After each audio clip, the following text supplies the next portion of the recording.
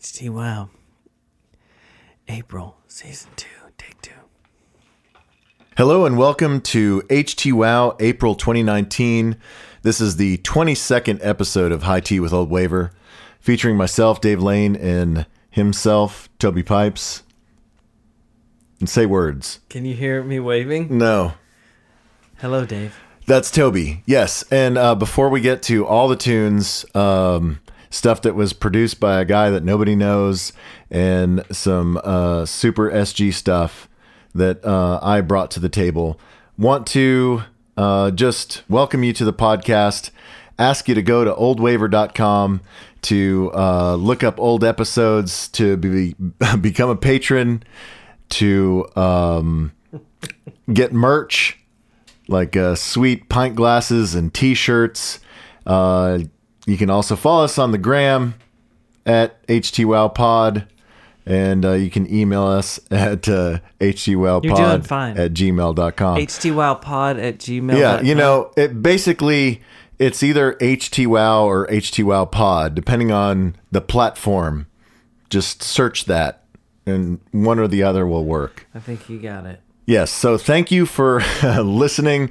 Thank you for being interested in this podcast. We hope that you enjoy this month. Please pass it on to your friends, and we love you for even getting this far. Amen. Thank you. Maybe think of me.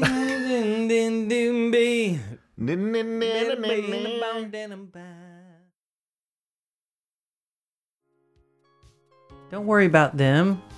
I just need to be me. You just need to be you, and they like you for you. Thank you. Thank you for being my conscience. I want you to get... You're my Jiminy Cricket. You know...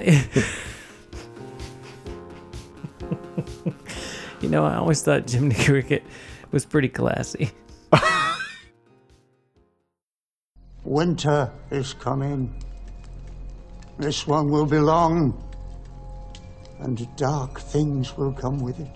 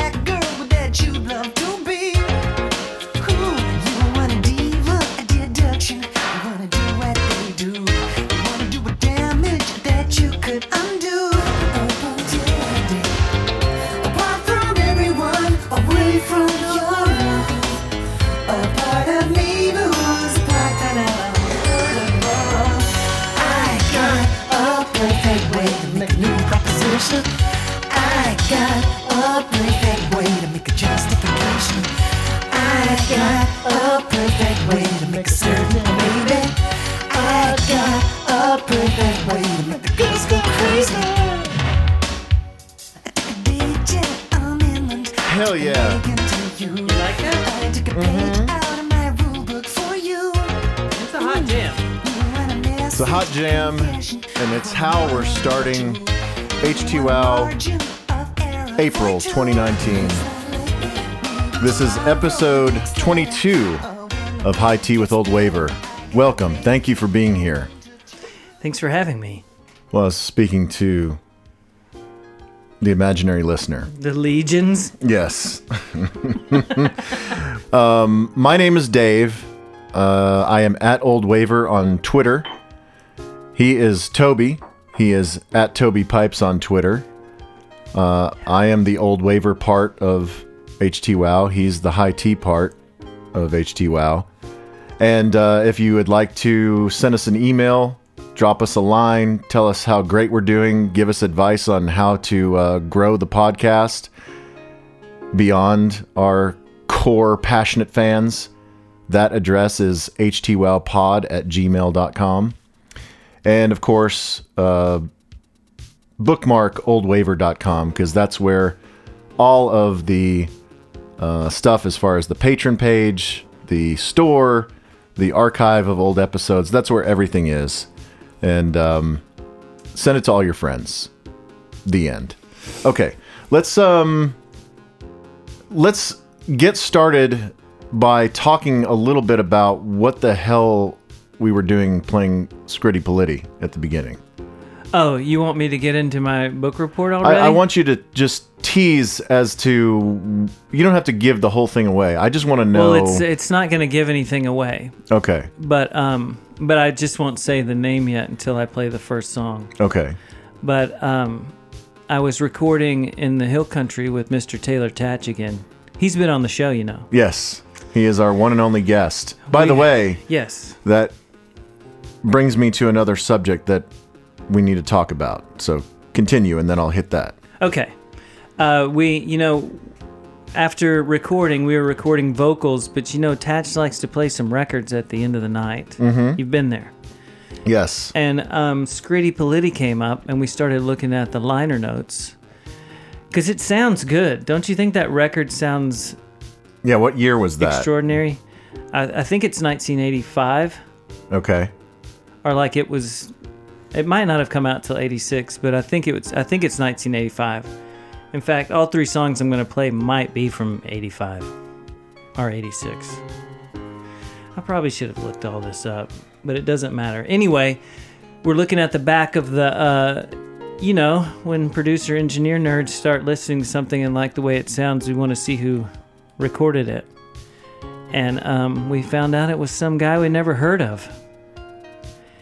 And that he ended up doing a lot of cool things that we listened to. So I'm going to play some of this guy's stuff. I guess the only problem is I don't really know the guy that much, so I won't be able to talk about it that much. That's okay. But that might even be better for most people. We'll all learn. Yeah, so we'll learn together. That track, Perfect Way, was the big single off of Cupid and Psyche. Mm-hmm.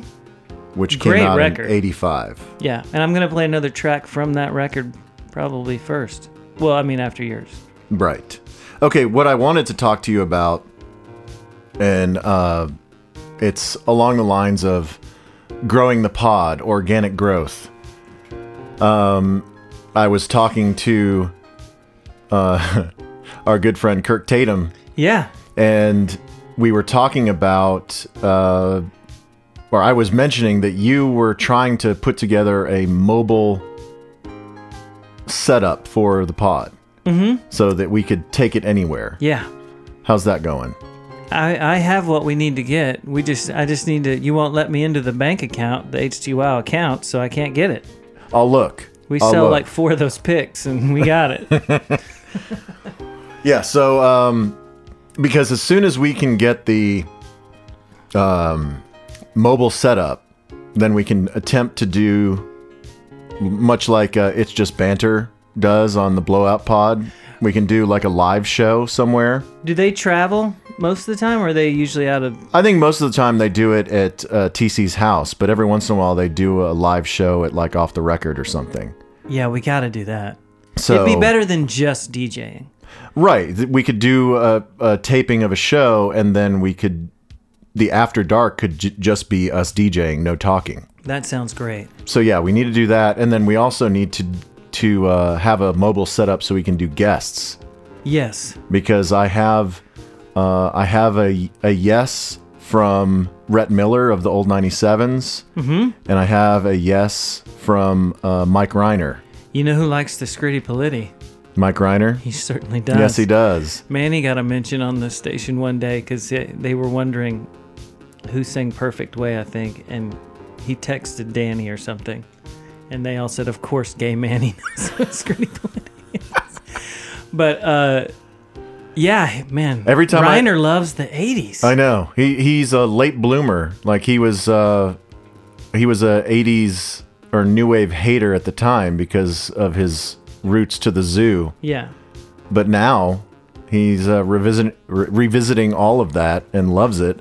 Were the And- 80s part of his dark period that he always talks about? Yeah, I think the late 80s or the mid 80s began his dark period. Right. But every time I see him, he asks me when he can come on. So Man, that'd be great. I mean, when you listen to the ticket and you hear a return that's Japan, right. it's totally weird. That's awesome. I'm glad. I mean, he must just listen to a satellite radio thing and write down what he likes, surely. Right. Well, I think Japan was one of those that I tipped him off to. Are you the one feeding him the tunes? No, but every once in a while he'll ask me about a band, or when we see each other out, we'll talk about a genre, like a subgenre of music. Mm-hmm. Like when because I'm his Erasure Bear, we went to Erasure together. You did? Yeah. I didn't know y'all went. At House of Blues a couple years ago. And afterwards we were just talking about just electronic music, and he was asking for clarification, like, well, what is industrial as compared to like synth pop? Uh-huh. And then so I was talking to him about early Ministry and Cabaret Voltaire and all that stuff. Or maybe some early, even 9 Inch Nail kind of. Right. And so every once in a while I'll send him a YouTube video or something. And I think Japan was one of those that I sent him. Not in reference to that conversation, but another one. Anyway. That'd be great if he was on the show and we made him pick all the tunes to talk about them. Sure. That'd be great. Before we get to my first tune, and evidently mine are all pretty gay. They go from like poppy to weird art pop to disco. And that already, if I heard that, if this was a pod I was listening to and I heard that, I would be locked in. Good. Okay. And I don't know, you have the producer thread that is somehow tied to Scritti Politti. Yeah. And like I said, I don't really have a bunch of information, but that's fine. Who cares? Who cares? It was I mainly, when we started going down the thread of all the records this guy worked on, I thought, well, this will be an excuse. I'll get to play these songs. Sure. And that's kind of it. I didn't follow the guy. You just reverse engineered an episode. That's all you needed to do. That's fine. All right, before we do that, though, before we get into the tunes, let's talk about the first beer of the evening. Because if this is your first time listening, this is a song swap and a beer swap. So I bring 3 songs, Toby brings 3 songs, I bring a beer, and Toby brings a beer, except for those times when our patrons pick the beer. And so that's the case this month. We have Sports Greek to thank. Oh, all right. He chose our beers, and I went to the big specs to make sure I could find them. And the first one is one that I'm sure most people are familiar with. If they haven't tasted it, they've probably at least seen it. It's from New Holland Brewing out of Michigan. It is Dragon's Milk Bourbon Barrel Aged Stout. Did you do this because of Game of Thrones? Well, that's what he said. He said, Really? Game of Thrones is coming back, so you may as well. There is one brewery that does the the official Game of Thrones brews, but this isn't it. Yeah, I did also. It's not like officially licensed, but it does look exactly like It really does. a Game of Thrones dragon. I wonder how old they are. They might have been around longer. Well, yeah, they started in 97. Oh, yeah. Well, they definitely have. I don't know how long they've been doing Dragon's Milk. I don't know if they did it when Game of Thrones came out. Mm-hmm. But yeah, this is an 11%er. So Sports Greek is starting us off right. Should I, in the background while we're talking about this, have the Game of Thrones music going? Sure, if you want to. All right, I'll see if I can find it. And I'll Are you drop caught it in. up? Are you into the final season? We can't talk about it yet. I know we're not going to talk about it. No spoilers, whatever. I just No, want to know. I I just want to know if you are on board. No, I'm totally on board, but I did not watch last night because Joanna's out of town, and you know how that goes. You can't. Right. You don't want to get ahead. Do you think that is a? Do you think that's a new relationship thing since Netflix and even since TiVo, that you can't jump ahead in shows, or there's going to be an argument. Right. Yeah, I think there's an understanding between couples that these are your shows, these are my shows, and then these are our shows. And our shows cannot be watched solo. Because it will ruin, and you can't even watch it before and say, well, I'll watch it with you, because the look on the face, like you'll feel it. Right. That something's about to go down. You'll be looking at him as something's about to happen. Like, pay attention. This is an important part. No, don't leave right now. Don't leave right now. Someone's head's about to be chopped off. Yeah. I think it's a new thing. Whereas back in the day, if you missed Bob Newhart, you just missed it. Right. Sorry. You love referencing Bob Newhart. Did I do that last time? I don't know. But I feel like we just talked about Bob Newhart, but maybe that was at the Fort Worth gig. It was at the Fort Worth gig because it's Pace's new favorite show. Is the original, that's right. It's the original. The Chicago when he's a shrink or whatever. Yeah, and man, I'll tell you what. If that's the new show compared to the Disney and Nickelodeon shows, I'm in. I'll watch Bob Newhart or Cake Boss all day if that's her thing. Do y'all watch Cake Boss? No. You don't watch Cake Boss? I thought she liked the cooking shows. No, she doesn't really watch the cooking shows. We're talking about my kid now. Yeah. Oh, yeah, you know what? Speaking of that, I saw y'all's field trip. I need to ask you about that. Yeah, we'll talk about that later. I don't understand it. Yeah, we'll talk about that later. The Dragon's Milk, by the way, as I said, it is a stout. It is extremely dark. So I guess Dragon's Milk is black. I think I've had this. But it is quite good for such a strong dark beer. It's extremely smooth. And it's extremely strong. It's I resisted the temptation because they had, sitting right next to this one, they had a special release which was an orange chocolate Dragon's Milk. And I really wanted to do it, but I thought I better just play it straight. We didn't want to get beramped. No, I didn't want to have a total disaster of something that we couldn't even choke down. And this is pleasant. It's just, you can already tell it's strong. Yeah, and I looked it up on the, anytime we have a beer on the pod, when I post the episode on oldwaver.com, I put the beers on there, and I have the links to the Rate a Beer website, whichever one it is. I can't remember which one. But I did, while I was in the store, I looked up, and the Dragon's Milk, I think, had a solid 4 stars out of 5, and the orange chocolate was maybe 3.1 stars. Like -2. No, it was still respectable, but it was not as well universally loved as the plain old grandfather of them all, Dragon's Milk. Dragon's Milk. I'm just now noticing that those are scales on the... Do you see that? Mm-hmm. I thought it was just a gray background, but those are dragon scales. Yeah, this comes in a 4-pack, but you have stated that before we kill the other half of the 4-pack that you want to switch up to the other one. I see I'm already slurring. Yeah, I feel like we usually don't give the second beer needs a good tasting because you always... Before we're I don't trashed. know if you do it on purpose, but the strong one usually goes first. And after two in, I feel like the second one doesn't really get a shot. Okay, so we'll do it that way this time, and make sure that we give Sports Greek's other selection this month. So thank you, Sports Greek. Yes. And if you do want to become a patron, go to oldwaver.com and click on Premium, and you can go to our patron page, and that's where the After Dark podcast lives, and that's where you can choose your rewards, such as choosing the beer.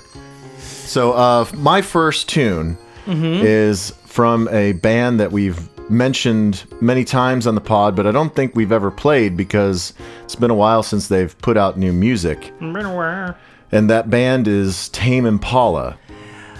I saw them on the Saturday Night Live. Yes. So they are in the process this month of headlining Coachella. They are coming out with a new record at some point this year. It's not been announced, but they've released 2 new songs. The 2 songs that they played on Saturday Night Live when they were on last month. And we'll play the other one on the After Dark. But the one that I wanted to play here is the newer one, because it just came out. It's called Borderline, and it's not a cover of Madonna, because I know that's what you're going to say. Yeah, but that's a shame. I know. You gotta admit, that's a good Madonna song. Yes, it is a good Madonna song, and I'm sure Tame Impala would crush a cover of it. But It'd be great. But no, that's not what it is. And this is all Kevin Parker. He is the main dude of Tame Impala. He basically records and produces all of his own stuff, and then he has his backing band that tours with him and brings it to life at the live show. And so, the last album, Currents, that came out in 2015. Gosh, was it that far back? It's gotta be. Man, everyone certainly loved that one, didn't they?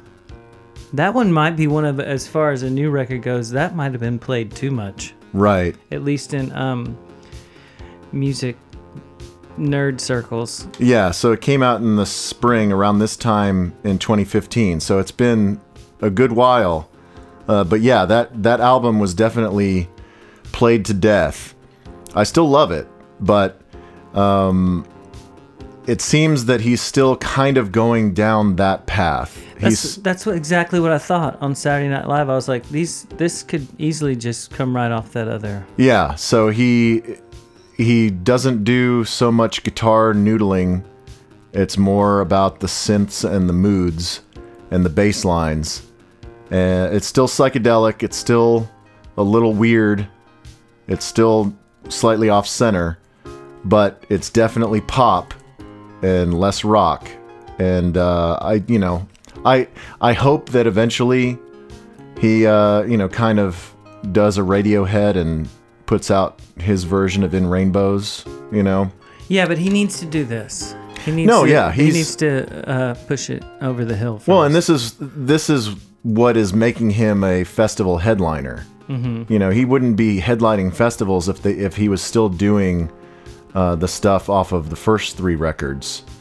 The kind of grooves and his collaborations with rappers and other kind of pop artists is what has made him popular enough to headline something like Coachella.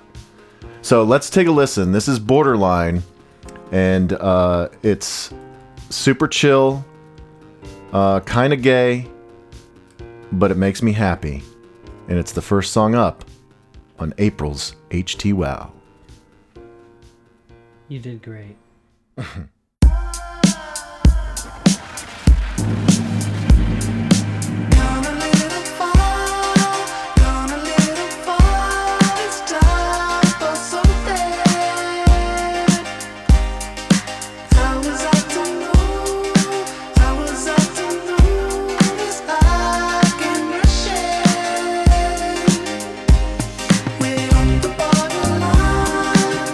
Between the stars and fade.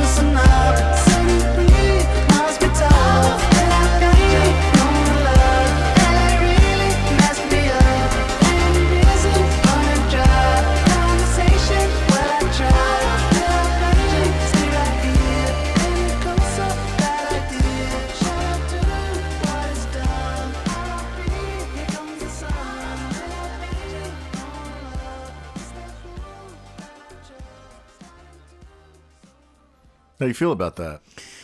Man, I gotta tell you, I like of course I like the recording a little better.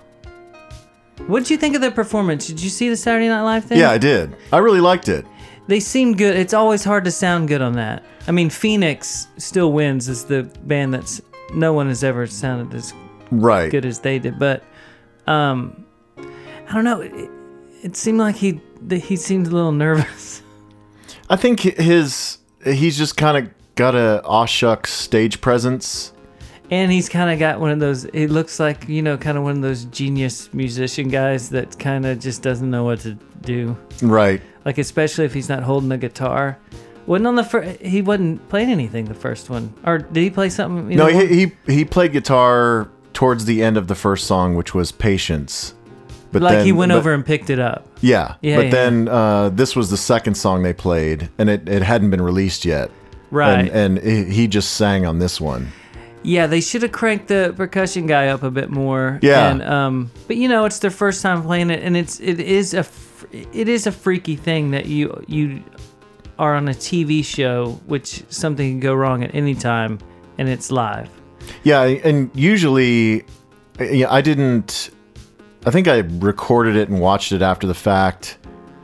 Sometimes if I'm watching it live, whether I like the music act or I hate it on Saturday Night Live, a lot of times I'll go onto Twitter to just try and see the instant reaction. Right. And so I'm curious. I didn't look at the time. I wonder how they went over with your average American who probably had never heard of them before. Well, I'm sure with Tame Impala fans, it was still really good. It was really good. They did a great job. It's just, a headliner of Coachella, like you were saying, you want it to be like, when Churches is on one of those things and you're like, dang. Right. Yeah, they had the swirly acid light show. It wasn't like strobes in your face. Yeah. Yeah, it was still good, though. It was great. He looks like a shy dude. But yeah, as you mentioned, they've got the bongos in both of these tracks. They've got the bongos going. In this track, they've got kind of like those little flute sounds. Mm-hmm. It's a little yacht rocky almost. Yeah, and he's got he always shows up with a great snare drum. Yeah. Whatever that is. I don't know if it's a sample or whatever the thing. I've been debating because what? I've been debating what I'm going to play on the After Dark. I think that people would probably appreciate it if we just played whatever the hell we wanted. Right. But so we've decided that the magic number is 10. So 5 songs for me and 5 songs for you in the After Dark. I still feel like it's 8. No, it's 10. We can make it work with 10. All right, you can pick 6 and I'll do 4. It can't be 12. Did we do 12? Yeah. God. Well, January and March we did 12 and it was too long. Yeah, we can't do that. So, but I brought a previous Record Store Day find, which was a repressing of Tame Impala's first EP. Okay. So I want to play a song off that, and I want to play the other new song, but then I also might play a song that Kevin Parker produced by a band called Pond, which is the band of Tame Impala's former bass player. Why do all of these bands have to have a P that you have decided to crush the microphone with? Yeah, so but they're Australian. Yes, but did you know that? Pond sounds so much like Tame Impala that I feel like it'll be too much same. So I guess I probably won't play that. No one cares. I want to hear it. But I've heard of the Pond. But I have other stuff that I want to play. So anyway. Well, good. I'm glad I don't have anything. All right, so let's transition now to Toby's book report. Yeah, it's going to be really short because I know nothing about this person. You didn't do your research. Well, there's not really a lot of research. Have you ever heard of a guy named Howard Gray? No. It's A-Y. G, silent R-A-Y? It's a silent. I didn't think about that name, but I like the way your brain works. Yeah. So we end up He's got a wiki page. He does. We ended up looking at the back of the record and saw Howard Gray did most of the cool ones on Scritti Politti, and then Man, he's worked with a ton of people. I know, right? Isn't that weird? We've never heard, but guess what? He started out. I guess you can see right there who the producer he was under as an engineer is Steve Lillywhite. Ah. Which makes a lot of sense. Well, and so I was never a big fan of this band, but I'm familiar with the name that he was in Apollo 440. Looks like he's a ginger, too. Is he? Yeah. I saw a black and white photo. No, I'm seeing a color photo, and yeah, he's got a shock of red hair. Are you kind of into him? Yeah, he kind of looks like, if he grew it all out, he kind of looks like the leader of the Wildlings on Game of Thrones. And this beer is getting to you. Who did you say was Steve Lillywhite's mentor? I don't know. Was he under Eno? There was only like 4 people that ever recorded anything. All the cool stuff. Yeah. But I thought that was kind of cool that we found someone we never heard of. That's kind of cool, right? Yeah. So I wanted to play, because I don't get a chance to play Scritti Politti on the pod that much. And I'm going to play another Scritti Politti song. It seems like Steve Lillywhite was kind of his own man. That, you know, he started in the 70s working for Polygram. Yeah. And then just kind of worked his way up. And I think Howard Gray started off working on Branson's estate, Richard Branson's estate. I guess he had a studio there. And he was like the tape operator. You know, they all start off as tape operators. Right. Press record. Yeah, but you got to start somewhere. Right. And he ended up on a bunch of cool records. But, you know, he worked on XTC stuff, PIL stuff, Screaming Blue Messiahs. Did you ever listen to them? Do you know who that is? I'm familiar with them, but I've not listened to them. Yeah. He worked with Japan, Simple Minds. Yeah. The Cure. That was the one that stopped us down, because I thought that I would have known about that. So where are you starting? Because there are so many great possibilities in his kind of discography. Well, I'm going to play that, like we said, we're kind of on a theme here. Started off Scritti, then we went to Tame Impala, which will seem a little butch compared to the next one that I'm about to play. I mean, if we could have done a remote from a boat, we gotta do that! Boat-to-boat remote! A boat-to-boat remote.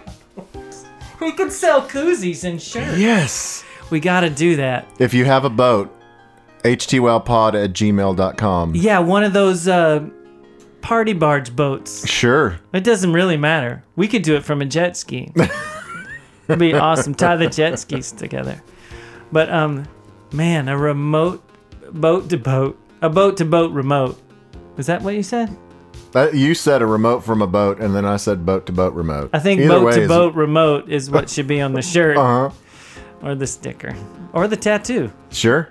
Temporary tattoos. Yeah, if you're into it. I mean, let's not get crazy. But this song is perfect for a boat. But I think it just sounds... We started wondering who recorded it because it sounds super clean, so... Is this off the same Scritti Politti record that the opener was off of? I think that this might be the first song off of Cupid and Psyche. Okay. I'm not positive, but I think it is the first one. So just imagine, close your eyes and pretend that you're wearing your life preserver as a swim diaper, and you've got a beer in your boat-to-boat remote koozie, and you're just hanging out in Party Cove. Oh man, we gotta do that. And we're cranking this tune for you. Okay, this is good. And then after this, I'm gonna ask you what your history is with the Scritti Politti. Okay. You want to just listen to it? Please. On HTWOW.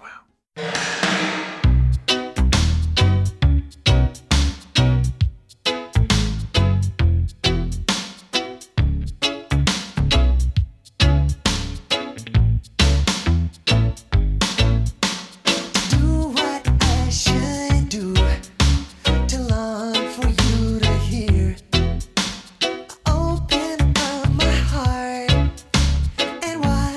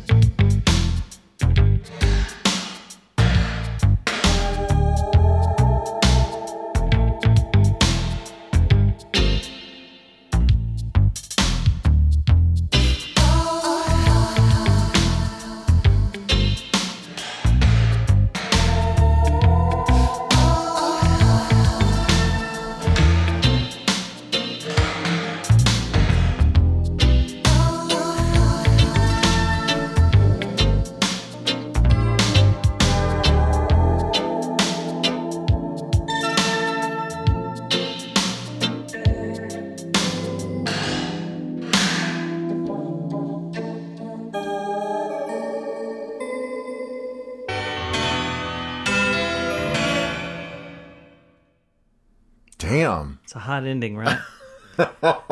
Yeah, I can see how the producer nerd and y'all snapped to attention at points in that game. Yeah, like or that's in that song. Sorry. That's what a really good front of house engineer checks the system with. You know what I mean? Right. Like it's either that or Steely Dan, something like that. That's when you know they're good.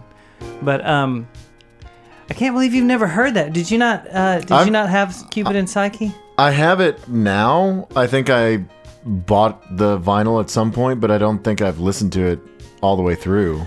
Man, I don't know if it's just I only know the singles. I don't know if I love it just because I used to listen to the crap out of it when I was 14 or whatever. Mm-hmm.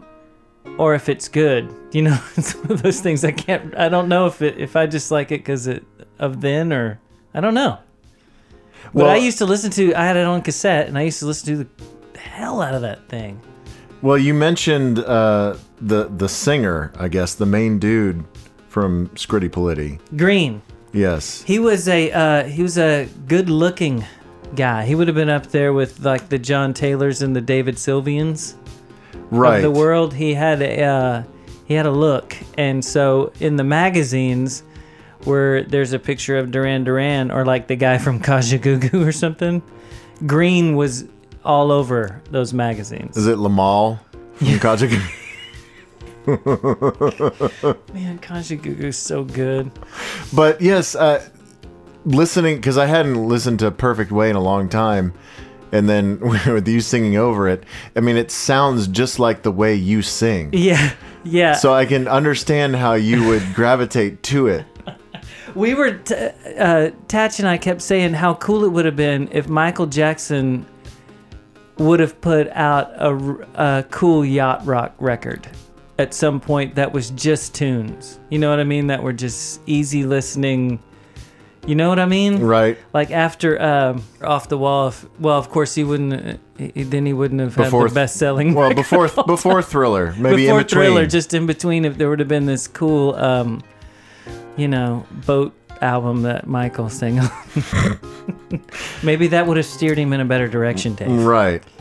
Yeah, maybe he wouldn't have diddled kids. Yeah. But yeah, supposedly Green had a stage fright problem later on and had a full-on mental breakdown. Green Gartside. Yeah, lived in like a cabin somewhere for years, and I think he wrote songs for people. It says he's worked with tons of people. He's Welsh.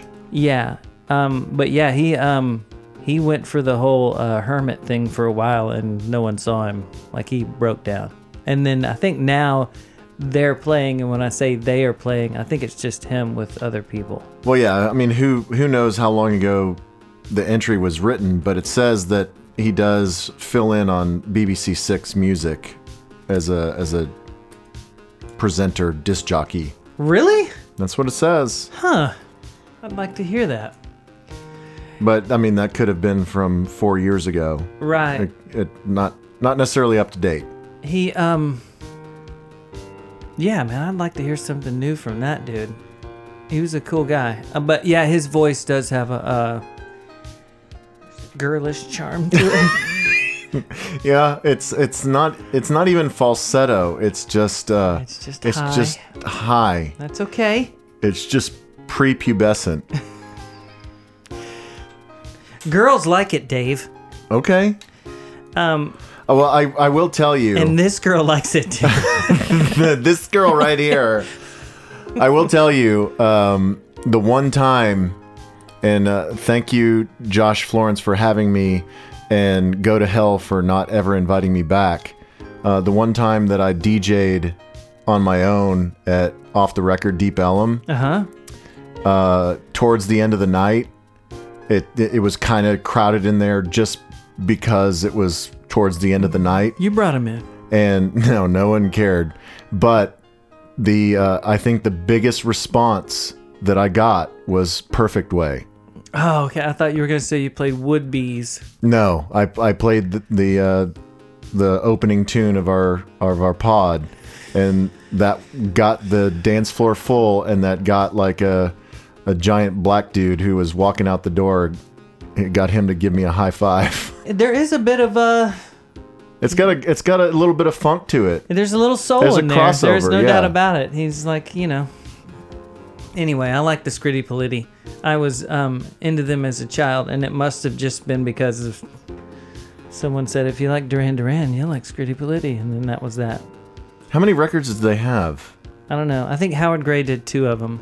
But he, that first Cupid and Psyche, there are like 5 producers. He was the main producer, I think, but there were all these different remixes, and I think the guy from Eben Ozen came in and programmed some stuff, and there's Fairlight programmers, and they must have spent a ton of money on that record. Looks like they only had 3 records back in the day, and then they put one out in 99 and one in 2006. Oh, okay. But yeah, so there were Songs to Remember, then Cupid and Psyche, and then Provision. Oh, there was one before Cupid and Psyche. Yeah. Huh. I'd like to hear that one. But yeah, I got to play a Scritti Politti song. I got to play 2. And then we'll finish out the show with the end of The Perfect what? Way. I know. Am I wasting my time with buying other beers? Should I just be buying 11 ABV beers so you only just need one? I mean, it just depends. It saves calories. I mean, we did have a drink first, but still, yeah, I guess the calories would be a lot more, but you only need like 2 beers and you're canned. So that's the trade-off. Right. Well, I mean, I'm definitely going to... I like this enough to drink my second one, but next we are going to drink the other selection by Sports Greek. Let's do that and give it a chance. All right, so it's my turn again. Yes. Let's get to it. I guess we'll get to my field trip after this tune. Yeah, let's get another tune in. Yeah, so let's get the next tune in, and then we'll talk about my field trip and the next beer. But this tune, this is where it gets a little art pop.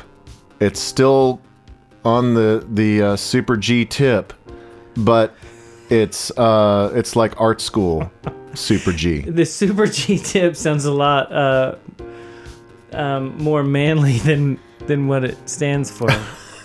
Yeah, I guess so. But that's all right. I think it sounds great. Have you ever heard of a band called These New Puritans? I really thought you were going somewhere else at the beginning. That does sound familiar. Are they one of those collective groups? No. Actually, they used to be a 4-piece, but now they're just a 2-piece. It's twin brothers, Jack Barnett and George Barnett. Okay. So Jack Barnett is the main songwriter, and he's the singer, and he plays most of the instruments. And then his brother George plays drums. The brother drummer. Yes. You gotta love that. So, yeah, they just came out with their 4th record. The first 3 are, to me, kind of unlistenable. They're one of those bands that I never really liked them before, but I really love this record. Did you say where they're from already? I didn't. They're from Southend-on-Sea, England. Oh. We're going to have an English group on the pod. Yeah, imagine that. So they are they're kind of known for using a lot of, I guess, symphonic instrumentation. Mm-hmm. They've used like a 35-piece orchestra on their previous records. God. And it's very artsy and, to me, kind of unlistenable. Like, to the point of just get to the point. You know what I mean? No, I know exactly what you mean. But, so, it's been a while since the 3rd record. The 3rd record came out in 2013. So they had quite a while since then, and The New Puritans. These New Puritans. These New Puritans. Yes, and so Jack Barnett decided that he wanted to make a quote-unquote pop record. Okay. But it's pop according to him. It's not what an ordinary person would consider a pop record, right? He's kind of getting on my nerve a little bit. I know. Yes. I mean, I'm taking a risk because I played this for Marissa, my I don't know, what is she? My girlfriend, my fiance. She's your fiance. I played this for her and she didn't like it. She thought it was too weird. So I don't know. I don't know how you or the listeners are going to respond to this, but this song, just, I've listened to it probably at least 100 times in the last month. Gee. Just in the car, on the headphones, at the house. It just, man, you like music. It comes up on the mix, or I seek it out specifically, or I've listened to this record front to back. But I really like this song. It's the title track to the record, which is Inside the Rose. And they do kind of... It's kind of two movements. It's not a traditional song structure where there's like a verse, chorus, verse, bridge, chorus. You know what I mean? Yeah. It's like verse, chorus, verse, and then a completely different movement and like a coda. You know what I mean? Uh-huh. It's very, very strange, but it's also very cool. So let's listen to... It seems like he's the type of guy that would tell you when you say that the name of the band is the New Puritans. These New Puritans, that it's pronounced Dice No Puritans. And you've been saying it wrong the whole time. Probably. Because you're not like him. It's quite possible. But I mean, even though it's a nuance, I think the fact that it's these New Puritans instead of the New Puritans, it makes it that much more highfalutin and punchable, but also that much more awesome. Excellent. Here's the new song by Dice No Puritans. It's called Inside the Rose, and it's on H2. Wow.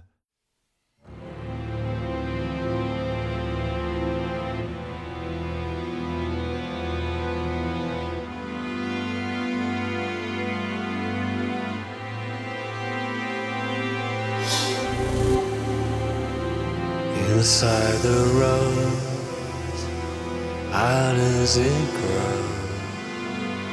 How can you know? Where did it go? I'll make you bloom beyond the zoo, below the rose. Nobody knows.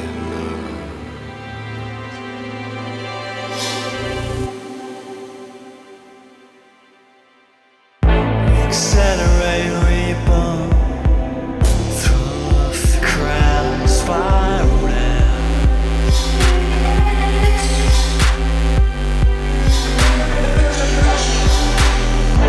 Accelerate inside the rose. I see you change.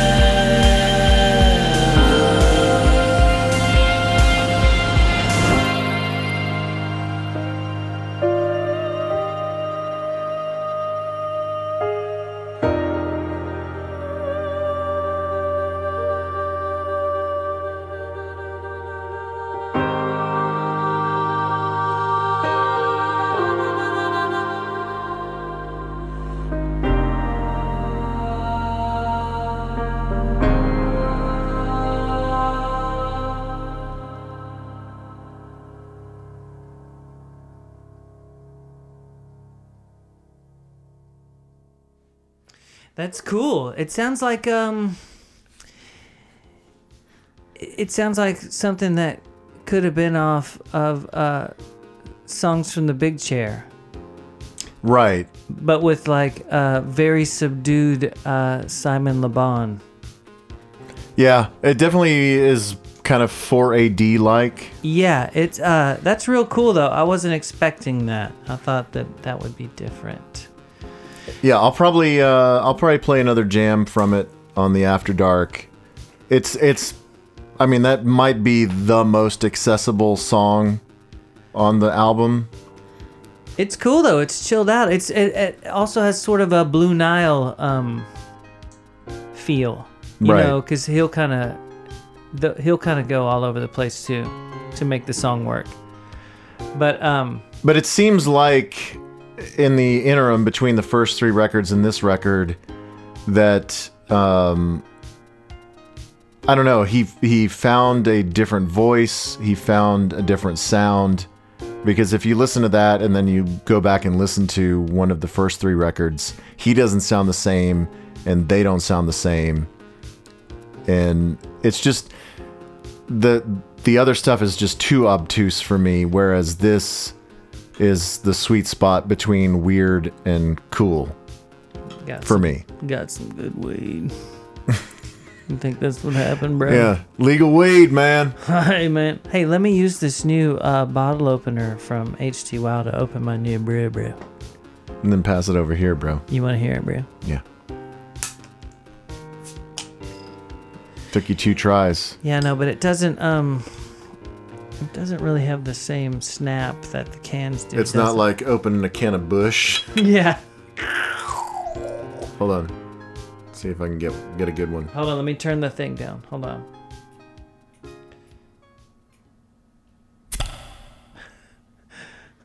That was all right.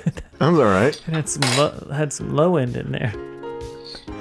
All right, yes. So, thank you, these new Puritans, for edifying us with Inside the Rose. Yeah, that was good. I like that, Dave. I didn't think I would. I'll be honest with you. Good. I took a risk, and I'm glad that it paid off. So really now good. we are on to beer number 2. This is Sports Greek's second choice. This is, you said that this looked familiar to you. It looks familiar, but the avocado head is throwing me off or whatever. Well, it's a hop. Oh, that is a hop. Yes. That really makes a lot more sense. Yes. That it's not an avocado head. No. It's this is Elysian Space Dust IPA. That's a hop head. Yes. It is Elysian Brewing Company out of Seattle, Washington. Is it Elysian?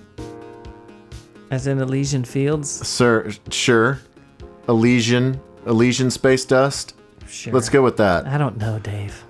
I'm already drunk, so I don't even know.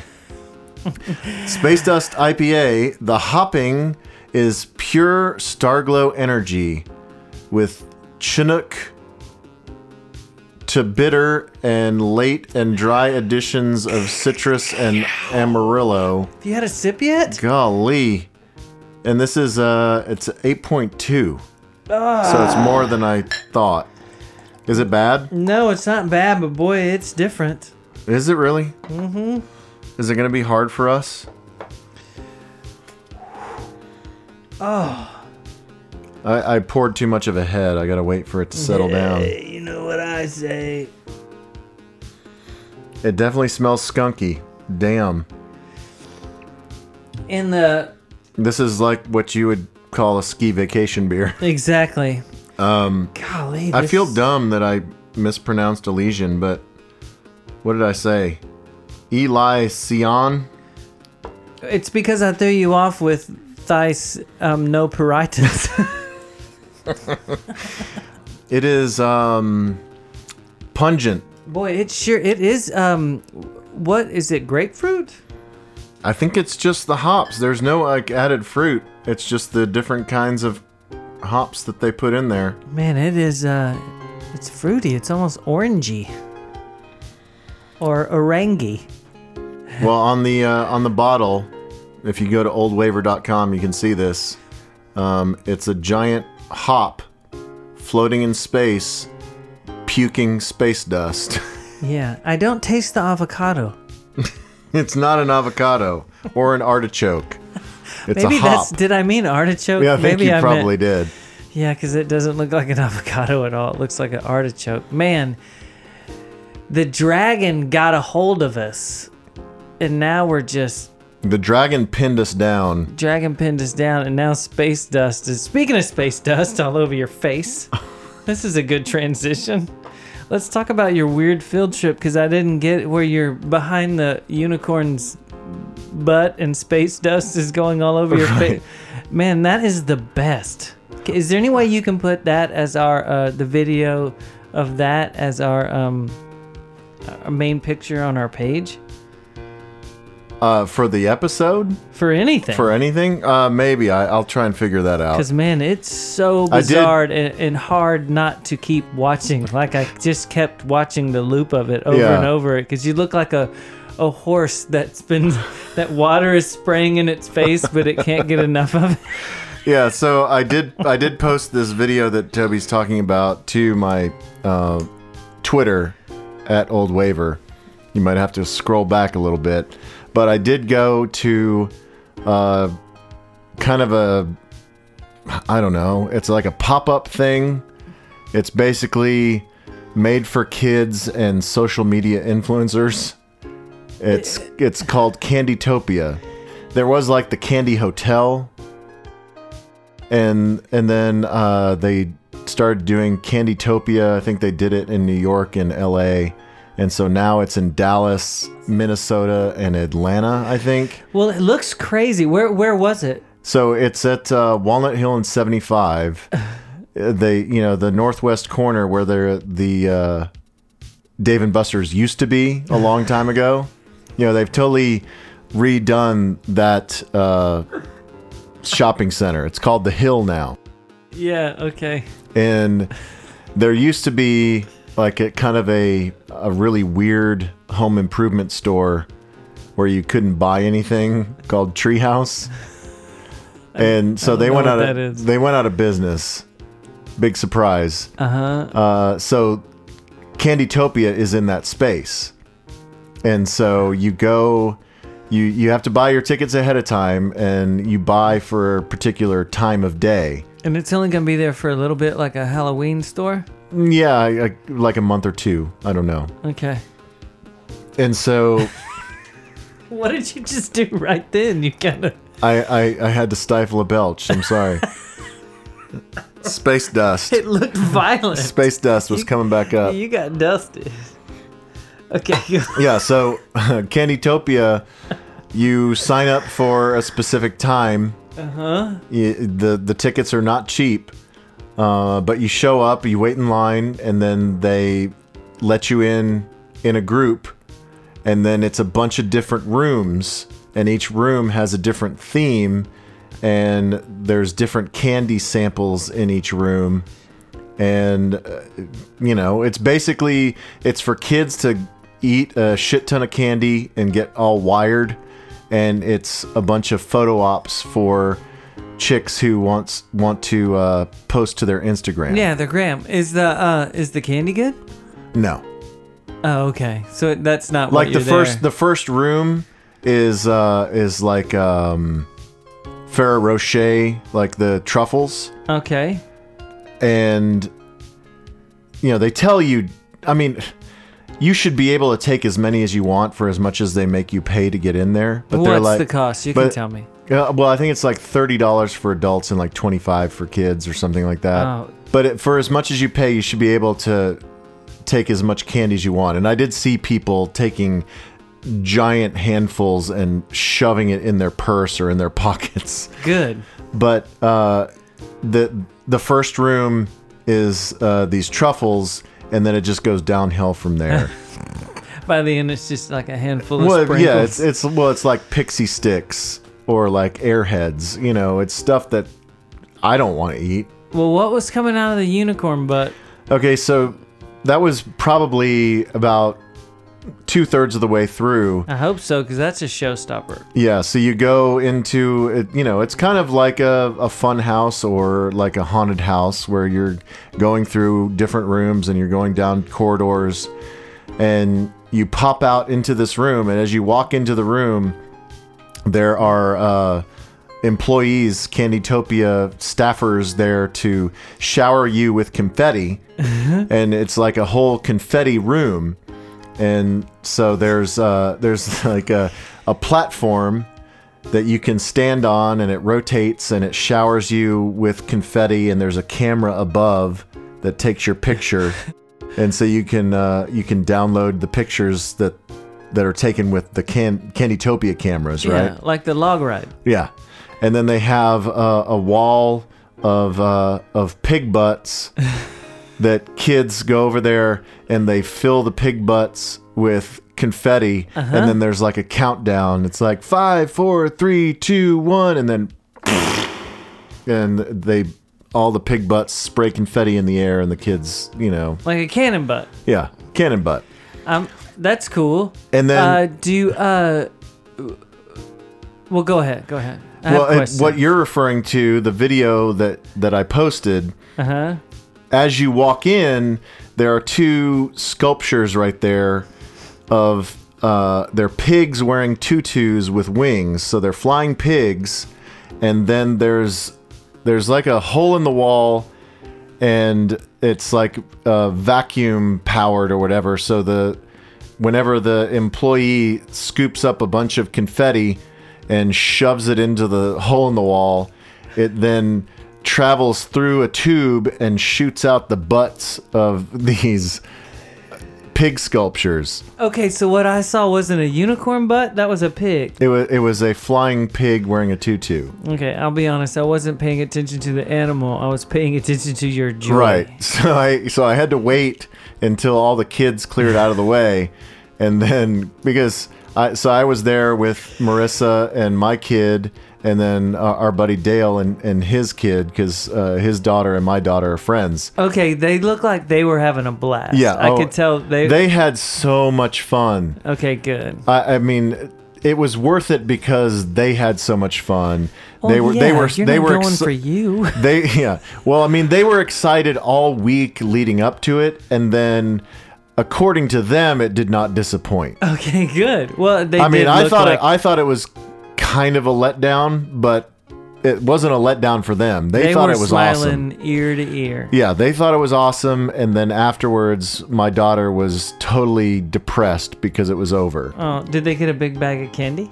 They did. I mean, Marissa was shoving stuff into her purse, so Clara got her fair share. But I waited for the kids to clear out, and then because both Marissa and Dale were urging me, like, you need to do a video with the pig butt. with the pigs pooping rainbows. And so I waited my turn, and then I got over there, and I had to kind of squat down because the butts were kind of at waist level, so I had to get low. They're kid level. Yeah, it's kid level. Kid level butt. So I had to get low, and then so I just put my hands in the air, and I just was just trying to emote pure joy of oh my god. Dude, it is it's easily top 3 best things you've ever posted in your life. It's so stupid, but so good at the same time. Like, you'll never ever, I mean, I get it why it's there, right? It's like one of those things, those pop-up things that are all made just for Instagram stuff, where they're like on this giant red swing in this huge room, and you're like, where is this? What is this picture? And you're like, oh, it's I'm guessing that's what that is. But you found your moment at the Candytopia. And I made it my own. Did you tag the company in the photo? Because I'm pretty did. sure they're going to use that for the rest of their lives on everything that they do. You know, I like I said, I posted it to Facebook the next day, and had a handful of people like it, but really got what I thought was underwhelming response, because I thought it was pretty funny too. It's amazing. I don't think enough people saw it. You know, Maybe so. there's only grandparents on Facebook now, Dave. No, this was on the Twitter. Oh, you put it on the twit. Yeah, I put I grammed it, I spaced it, and I twatted it. The gram's going to be where you get the people, but I know you're not super gram guy. Well, And, yeah, and The twit's too let me businessy. just say, if you are an HT Wow listener and you've requested me, because I have a private Instagram, and you've requested me and I haven't accepted, don't take it personal, because like my Instagram is like, it's private for a reason, because I post pictures of my kid and I don't want it to be, it's not the HT Wow page. We have an HT Wow page. Did you post the pig butt on the HT Wow? No, I will. See, that's what you need to be more active with your dumb stuff on the HT Okay, Wow. That's what I people will want. repost it to That needs to the be HT Wow. that needs to be your page that people can get a hold of you. Okay. But everyone understands the private thing. You did pick a weird. I mean, Instagram. What do you? I mean, come on. I don't know what else you would pick to be your private one, so it does make sense. It's because you have 9 million followers on Twitter. I see. Not 9 million, but a lot. It's close. But not enough that it made a dent in that post. Man, the Twitter is hard for me. I don't. But it doesn't matter. Who cares? I know. Well, you know, I was thinking about Twitter the other day, because I do have a decent number of followers, not a lot compared to other dudes at the ticket, but I have, you know, I'm at least over the 10K mark now. The last time I filled in on the hard line, we inched me over that 10K mark, right? Yeah, it seems like you got like that is the Twitter stuff is a big thing for the ticket radio people. Right.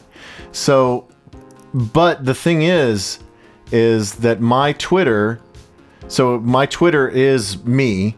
So I tweet about sports.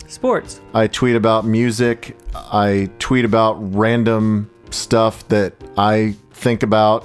I tweet about the podcast. The CMAs. Right? And so I think that the people who follow me for music are annoyed when I tweet about sports, and the people that follow me for sports are annoyed when I tweet about music. No, Dave, they're just into your personality. You just need to let it all go. All right. Don't worry about them. I just need to be me. You just need to be you, and they like you for you. Thank you. Thank you for being my conscience. I want you to get, You're my Jiminy Cricket. you know... You know, I always thought Jiminy Cricket was pretty classy. He did. I mean, he had a monocle and a cane and a vest. He's the only one that can talk shit to the peanut guy. That's like, hey. Get out of the booth, peanut guy. It's Jiminy Cricket. Right. You know the peanut guy. Planners? Yeah, he's got Yeah. a monocle, but he's not dressed as But nice. he's trying to go over the top with the Monopoly guy stovepipe hat. They both talk shit to the Monopoly guy. Man, beer's fun. Yeah. All right, so it's your turn. Yeah, let's stop having fun. So Howard Gray with the silent R.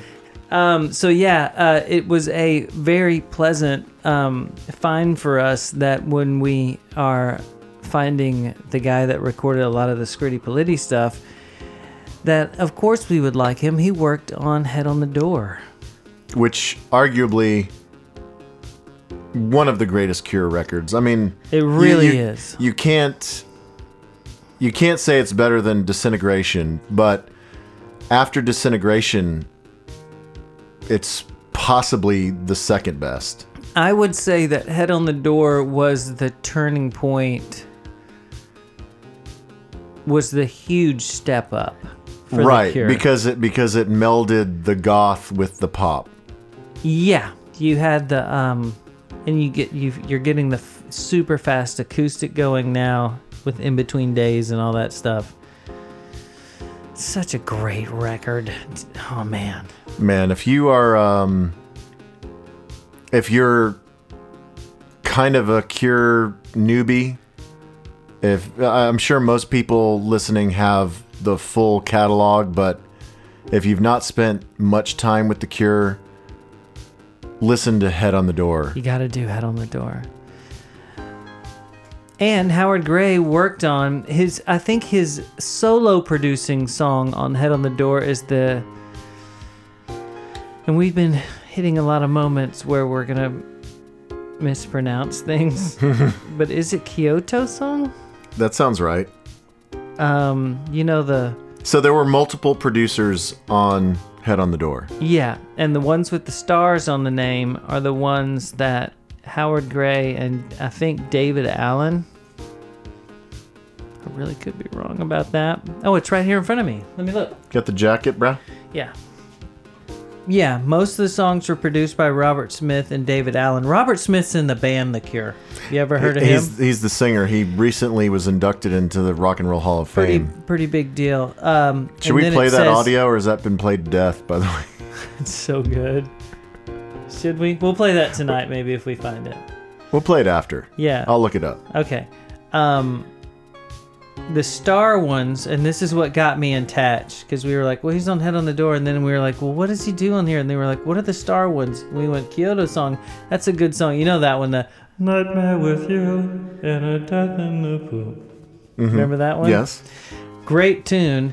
But then the other two songs that he co-produced with David Allen are Push and A Night Like This. And boy, those are two of the highlights of the record. And we had a discussion earlier. And it's like, do we play Push or do we play A Night Like This? And we went with A Night Like This, right? Yes, because... Could have gone either way. Yeah, it could have gone either way, but there's just something epic about A Night Like This. Push is more of a fist in the air rocker, but Night Like This is lighter in the air. You still, to this day, really hope they play these two songs. Yes. At a live show. And there's a new Cure record coming out.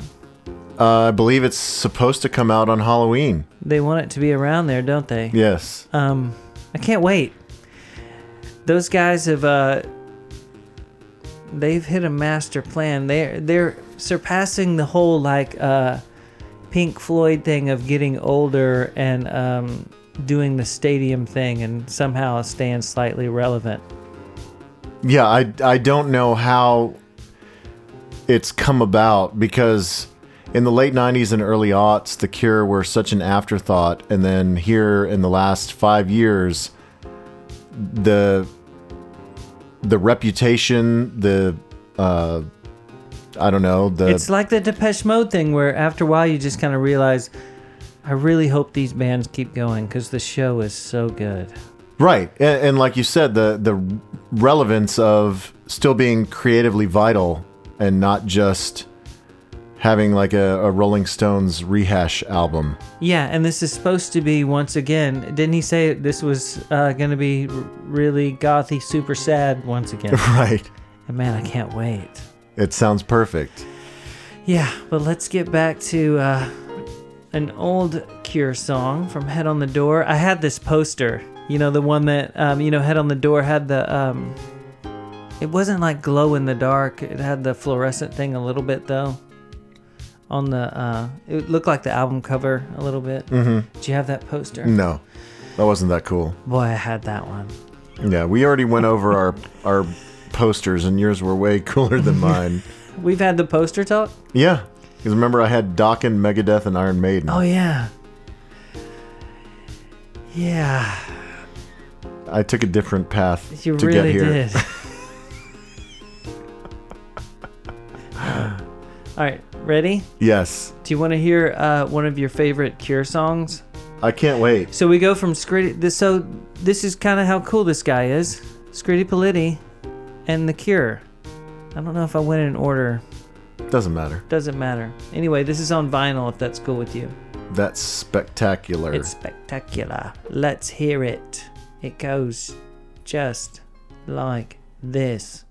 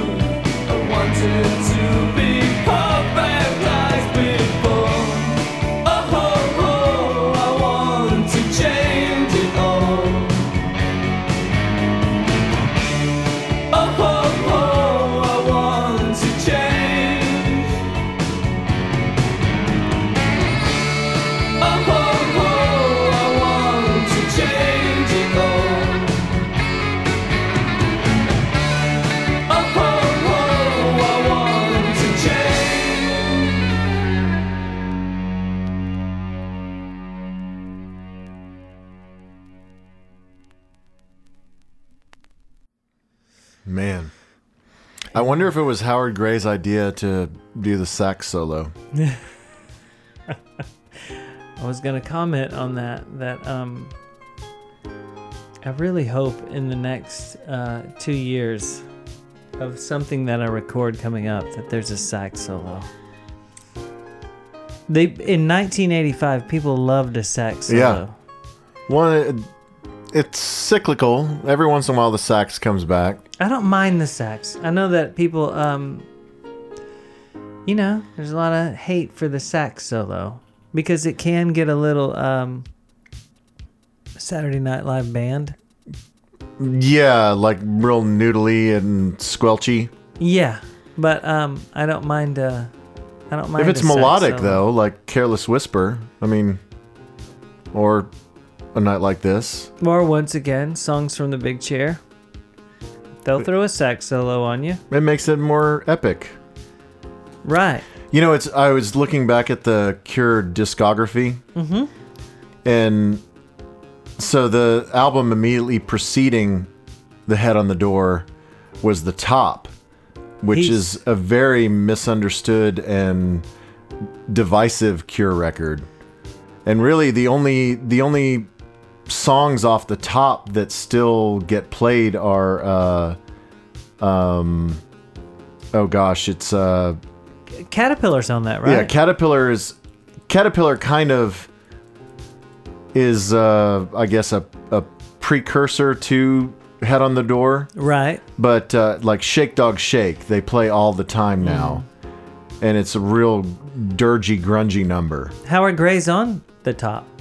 Is he? Yeah, that was one of his other discography things, is he's on there. You know, and a lot of times when they list the co-producer thing and just how you list things in credits, bands don't think about that stuff a whole lot. I'm just guessing this dude was just around. Right. And they He did enough to get a credit. They trusted him, and so they're all in the room making a record. You know what I mean? Yeah. Different people are doing different It's stuff a collab, bro. at all the time, or at different times, and you, if they think that you're cool enough to just be there and take your ideas. I mean, that's 2 records of Howard Gray being around. That's pretty cool, right? Yeah. And it's a dude like I said before, I've never heard of this guy. And you're kind of into his ginger thing, and that's kind of weird too. I mean, he used to be hot. I don't know if he still is. He's probably gray by now. You think he's gray ginger? Yeah. Did gingers turn gray? I don't even know. I don't know if they do. Or did they just turn like light orange? Maybe Like tangerine? Maybe like really watered down Gatorade. Like orange Gatorade. yeah. But if your coach doesn't want to pay for the mix, Yeah. and so he spreads the mix, like he's supposed to put a whole pack into the cooler, but he only puts half a pack. Right. But speaking of coaches, is Garrett? Did Garrett go gray? He's a ginger, I don't know. isn't he? Yes, he is. He looks great. He's a power ginger. He's a cussing ginger. Do you want to listen to the legendary red carpet interview of Robert Smith real quick? Sure. Do you want the No, I'll just play it on the mic. Yeah, it's so good. You mean when the interviewer is a little overzealous? Yeah, I mean, because they haven't released the HBO special from the Rock and Roll Hall of Fame. I'm looking forward to that. But they did live stream a number of things, and so this went viral, and so you probably heard it. But it's already the coolest interview from any Hall of Fame thing. right. It's worth hearing again. So this is The Cure walking up to God, what is her name? It's Kelly Keegan. Oh no, it's like an Entertainment Tonight person. I mean, she's not, but it seems like, right? Yeah, Carrie Keegan. So, yeah, this is her Poor Carrie. trying to engage Robert Smith. It's so nice to meet you. Hi. Congratulations, The Cure Rock and Roll Hall of Fame inductees 2019. Are you as excited as I am? By the sounds of it, no. And he's like scratching his neck, and he kind of looks at the camera and then looks at her. He It's- kind of it's always the- has a little scratch, doesn't he? It's the perfect delivery. Yeah. And, you know, I mean, for the most part, some people were like, oh, what a dick. But for the most part, everyone was like, oh, this is so English and so perfect. It's so Robert Smith to go. Yeah. Did you see the little, his interview about doing the Hall of Fame thing? Yeah, I did see his acceptance speech and then his, like, after the fact. That Simon Gallup kind of talked him into it. Did you see all that whole thing? No, I didn't see that part. That he was saying that Simon is always a bit more down to earth and realistic about life in general, and was telling him, we're going to accept the award and we're going to just play some songs for some people. It's not that big of a deal. Right. Like, don't overthink this, that this is some... Don't pull a Radiohead and send your drummer Right. and your rhythm guitar player. Yeah, this is not that, you know, it's cool. They like your stuff, and then we're going to play some songs. And he was like, oh, I guess so. I mean, the Rock and Roll Hall of Fame is stupid. It's totally stupid. I mean, if you put the picture in the frame as a band, it does nothing but help you. I can guarantee you Robert Smith thought it was pretty cool that he was inducted at the same time as Def Leppard. I bet he was well, like... and Roxy Music, too. Well, and Roxy Music should have been in years ago. Roxy Music influenced The Cure. Right. Like, you know, they should have been in way earlier than that. When are you going to do a Roxy Music or Brian Ferry / Brian Eno episode? Well, won't it be when we go to the show? Well, no, because I had to sell those tickets. Why? What are you talking about? Oh, is that the weekend? Yes. Oh, Dave. All right, so before we get to my next tune, the drama of my life is buying concert tickets that I never use. And so this coming August in Dallas, I believe on Wednesday night, I don't know what date it is, but it's like the third week of August. Roxy Music is playing the Majestic in Dallas. And then also that same week on Saturday night, Noel Gallagher is opening up for Smashing Pumpkins at Starplex, whatever it's called now. This is August? Yes. So what are you doing, Dave? Okay, Is so this the France thing? yes. Oh, Jesus. All right, so I bought tickets to Roxy Music and I bought tickets to Noel Gallagher and Smashing Pumpkins. And then there was a group text that I think we referenced on the last pod, a group text of a bunch of our friends trying to get everyone to go to the Rockin' Scene Festival in Paris in August, because on the Friday night, the headliner is The Cure and the main support is Johnny Marr. And so I basically put it off on my fiance saying, well, if she wants to go, I'll go, but I'm not going to fight for this because we have too much other stuff going on. And then she said, well, I have only so much vacation and we're taking another trip in the summer and then we're going to try and take a honeymoon and I can't make this happen. And so I thought it was put to bed. And then when I finally got around to asking all of my friends if they wanted to be groomsmen for my upcoming nuptials, Yeah. there was all of a sudden the idea floated that, oh, well, then the Paris trip, the Cure Festival can be your bachelor party. That's great. And I was like, I'm not going to buy tickets for this. I'm not going to go to Europe without her. But she was a selfless person and said, if you want to go, it's up to you. And then I played hard to get. And then our buddy Craig bought my plane ticket on Miles. Craig. And so I'm going to Paris in August to go see The Cure and Johnny Marr. But why didn't you save the Roxy Music tickets for me? Well, you can have them. They're just they're on StubHub. I haven't sold them yet. Oh, well, don't sell them. How many do you have? I bought 4 for some Okay. reason. But if you want them, buy them from me. I will. Don't sell the Roxy Music tickets. Do you want the Smashing Pumpkins tickets? I'm okay. I saw them. Yeah, I know. But do you want all 4, or do you want me to just give you 2 and then I'll post the other 2? No, I don't want to sit next to weird people. I'd rather take all 4 and have 2 extra seats. Just have buffers? Yeah. Okay. Seriously, All I will right. do that. All right. But All right, yeah, good. don't sell the Roxy Music tickets. Yes. Those are saw for it. me. I could care less about missing. I mean, I love Noel Gallagher, and I've seen him several times, so it's no big deal missing Where is him. that show? Starplex. Oh, okay, yeah. In August? Yes. What are they doing? I don't know. But, Yeah, don't so do that. I don't care about missing that show.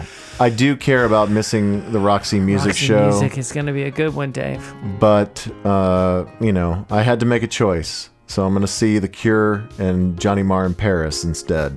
Okay. And that still will be awesome. Y'all will have a great time. Golly, Johnny Marr and The Cure in Paris. That's pretty cool. Yeah, and they haven't even announced the rest of the lineup, so there could be other cool stuff.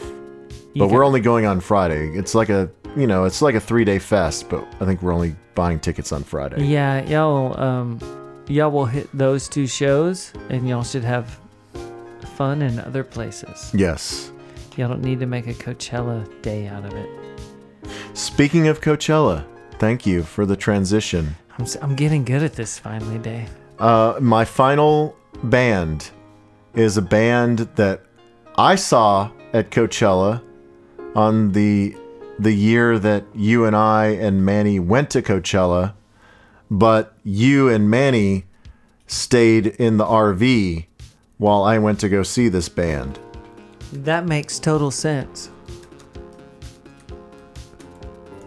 What are you typing? Are you buying a plane ticket right now? Yes. No, I'm trying to. What year did we go to Coachella? Was it 06, 07? I don't know. It was the year of the Happy Mondays, DJ Shadow, and Jesus and Mary Chain, Arctic Monkeys. Willie Nelson. Yes. Okay, so sorry, I'm trying to. Which I gotta tell you, a Jesus and Mary Chain Willie Nelson tour, wouldn't that be the best? It would. That would be so good. I wish someone would work that out. Sorry, it's hard for me to read because I can't maximize this poster. Well, what are you doing right now? I'm trying to see what day this band that I'm about to talk about played. What country is this band from? England? They're an English band. Yeah, what do you know? I'm glad that you stuck an Australian band in there for a second. Or at Yeah. least an Australian dude. Way You know to where break Howard- things up. You know where Howard Gray was born? England? He was born in Australia, Was he? and then his family moved back to Liverpool. Nice. There's some other bands that are from Liverpool. Have you ever heard of them? Yeah, the Beatles. Oh, yeah. Yeah, they're from there. Okay, so in 2007, the infamous year of Coachella that you and me and our buddy Manny went to, the Saturday, Okay. which was headlined by Red Hot Chili Peppers. We missed that show. I'm trying to think of what you guys even saw that day. We saw Faithless. No, that was Faithless. Was that on Saturday? We saw Happy Mondays. No, Happy Mondays was on Sunday, and Faithless was on Sunday as well. Oh, man, that's a good day. We saw The Good, the Bad, and the Queen. They were terrible. We saw The Rapture. We saw LCD Sound System. They were slightly good. But I think that's about all you saw. I mean, the main headliners that night were Red Hot Chili Peppers, Arcade Fire, Tiesto, Decemberists. Yeah, I'm out on all that. Right. Didn't Bjork play? Yes, Bjork headlined Friday night. She was good. I don't remember that at all. We were going back and forth between two different places during Bjork. I want to say DJ Shadow might have been on the same night. Yeah, but DJ Shadow was way earlier. He had technical problems. So anyway, on that Saturday, before you guys decided to get out of the RV and enter Coachella, I went and saw a band called Hot Chip.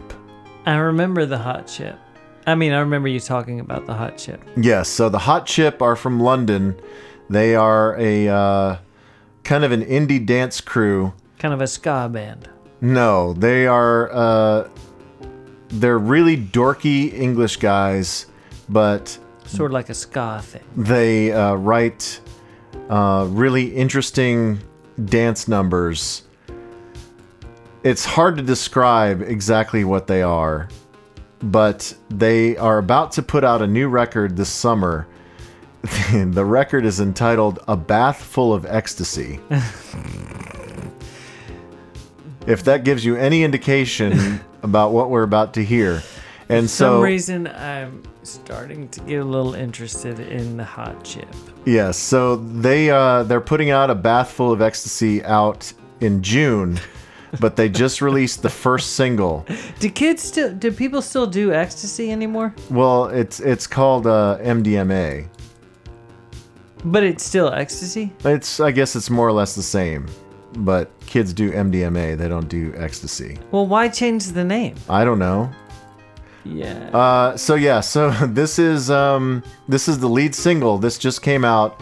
It's called Hungry Child, and it's a little bit of an extended jam. They did have a like a radio edit, but I don't like the radio edit as much as the album cut. Uh-huh. So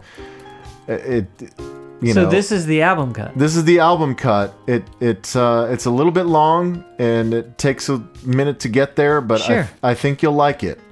So this is entitled Hungry Child by Hot Chip on HTWOW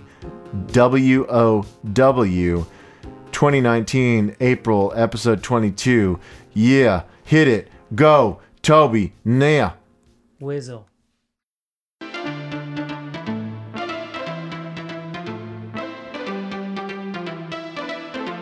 Begging like a hungry child, waiting like an angry ghost, being for you.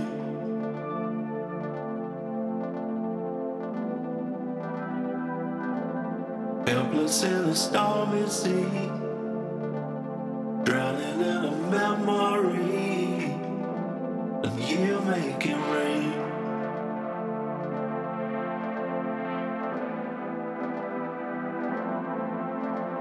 Dream never felt so bad, no, it never felt so wrong before. Why much you cannot handle, living with the sadness you cannot endure.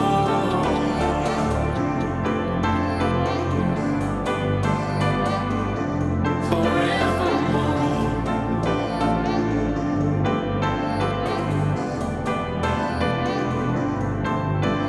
Been trying hard to pull you back all my life. It's momentary, a moment like a heart attack. Stop my life, it's momentary. Been trying hard to pull you back all my life. It's momentary, a moment like a heart attack. Stop my life, it's momentary.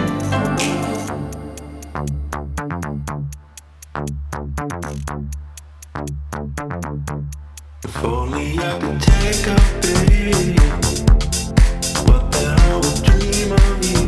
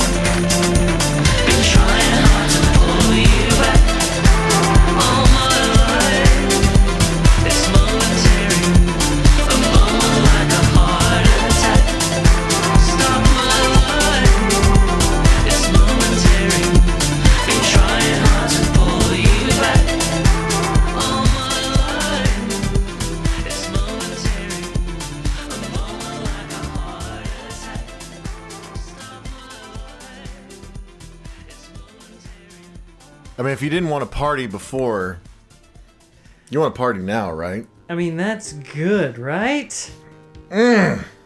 Dude. Favorite thing that you've played today? Yes, I win. I wasn't expecting the hot chip. Yeah, the hot chip, they have some tricks in their bag. Were they so synthy dancy before? I mean, they were synthy, but I think they have kind of thrown caution to the wind. They don't care anymore. With this new record. So one of the main dudes in Hot Chip is a guy named Joe Goddard. And one of his side projects is called The Two Bears. And it's him and this other guy. And they're basically kind of chubby, hairy guys. Are they? That's great. Yeah. So they're called The Two Bears. And the Two Bears is like disco house music. And so I think that is sneaking into the hot chip thing. Man, I love it. I think that's great. I would love to see them. They are, I mean, when I saw them in 2007, when you guys were still in the trailer, it was great. I mean, I guess their first record came out in 2005. Uh-huh. And so by that time they had like maybe 2 records out. And I mean, it wasn't anything like that. But, you know, it had a little bit of dance sensibility to it. And it was great. Man, it's cool. I think the name throws me. I think that I'm thinking when you hear Hot Chip, you think it's going to be like one of the young upstroke guitar bands. Right. It's always been a terrible name. I mean, the first time I ever saw them was probably 2005 or 2006 at South by Southwest. And there was a friend of mine, this girl that was all about them and made me come see them. And, I loved them. Man, that's very good. That as far as being turned around on a jam, that one wins the episode for me. Nice. That's very good, Hot Chippers. Well, we'll definitely play another Hot Chip. It won't be quite the disco cocaine fueled jam. They really went old. I can see why they called it what they called it, because bath full of ecstasy. Yeah, because it really is Start Club. Right. Yeah. It's of a time. They went all the way with it. The sounds and everything, even the mix of you take a long time to get there. It's real. Yeah, I mean it's like a 2-minute ramp up until the drums come in, and then the drums come in way later. Let everyone have a break for a second to get a breath, and then it's back in. Man, that's very cool of them. Yeah, so it's definitely good, but I'll play a different Hot Chip jam on the After Dark. Cool. Well, can we? I'm about to play my last jam. Did you have anything else you wanted to talk about? Because I kind of want to get back to Boat to Boat Remote, because that is what this next song is all about. I mean, I'm halfway into my second Dragon's Milk, so anything that you want to do right now is fine with me. Okay, let's get to my third jam. A lot of people that like the type of music that we like, depending on where you're from, especially in Texas, have a line, and I've mentioned this before with Gene Loves Jezebel. Yeah. That for some reason Houston people love Gene Loves Jezebel, but Dallas people didn't. I didn't know that. Yeah, for some reason Manny and Craig. I remember Gene Loves Jezebel being played on the Edge. Yeah. I thought that they were like. I remember that song "Jealous," right? Yeah, but they had and "Desire." Yeah. We thought.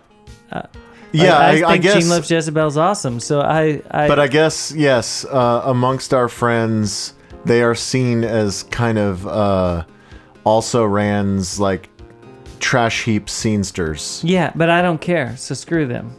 Is that what this is? I don't know. Are we listening to Gene Loves Jezebel? No. I would love to play Gene Loves Jezebel. Damn you! You got me all excited. No.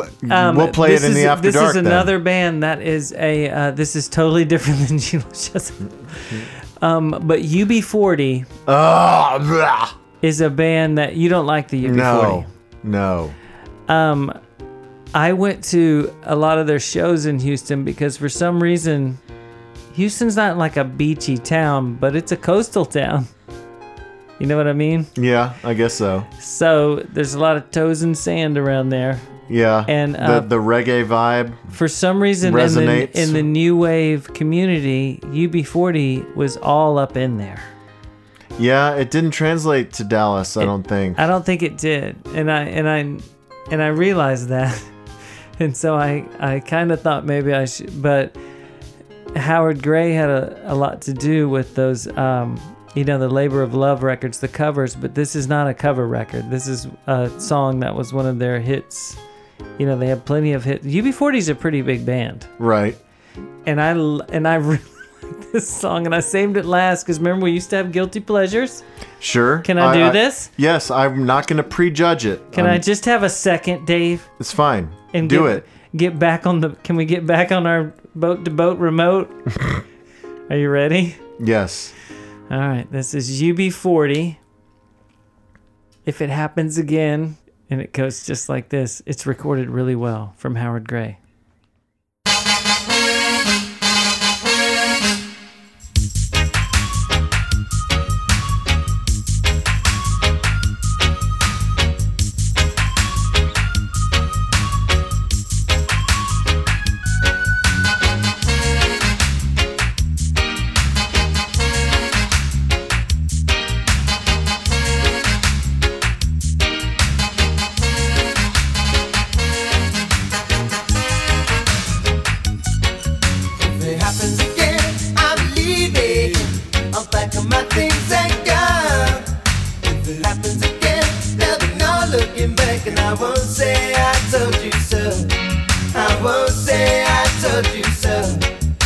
You did what you were told and you took the string. Been left out in the cold, got yourself to blame. But believe me, if it happens again, I'm leaving. If it stays the same, I'm gone. When you're stabbed in the back and the salt in the wind, then it's time to move along. If it happens again, I'm leaving. I'll pack up my things and go. If it happens again, there'll be no looking back, and I won't say I told you so. I won't say I told you so.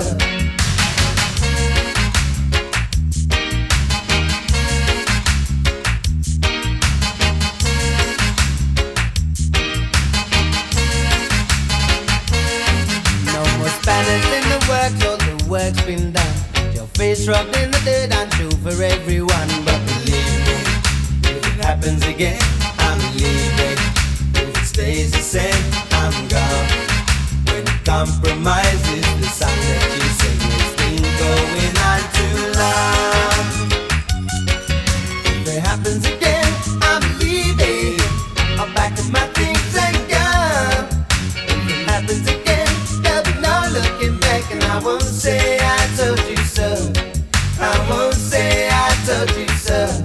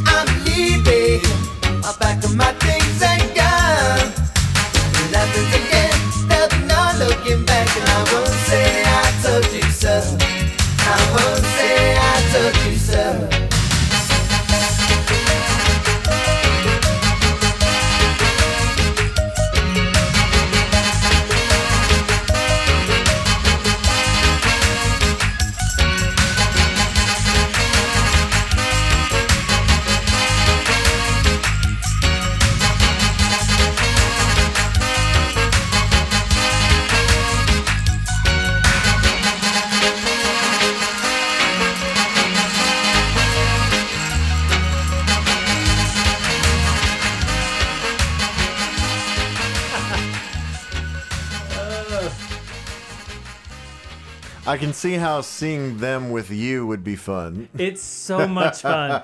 It is like, you buy your tickets to the show, but your seats don't, at a UB40 show, don't really mean anything. If your seat's in the back, you're going to eventually end up at the front at some point. You'll just glide up there. It was always awesome. Do you hear that bird? Yeah. It's like the Masters. But they kind of lit up because UB40 just went down. Did you notice that? Uh-huh.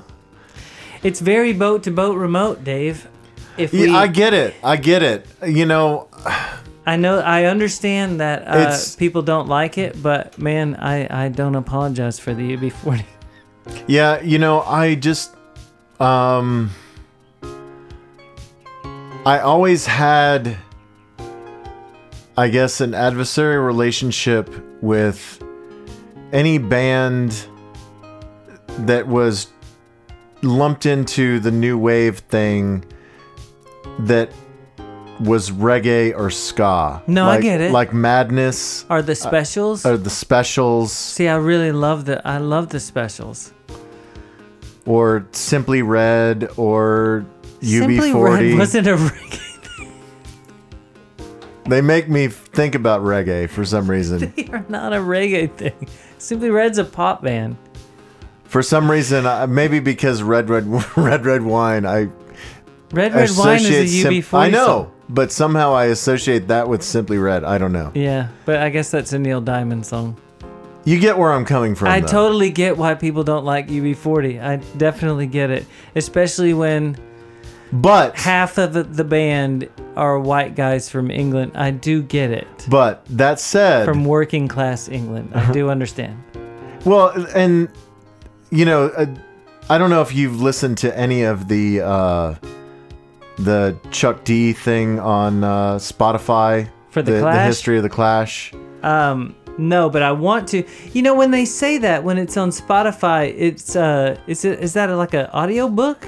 It's a podcast. Yeah, but there's no video. No.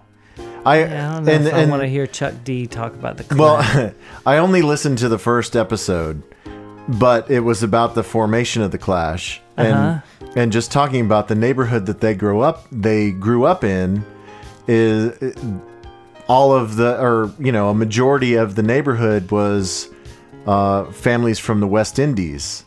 Yeah, and so, the Clash have a little bit of there's a relationship there. Yeah, and so that's where, they were first exposed to those reggae rhythms was, house parties in their neighborhoods where they were squatting. Yeah.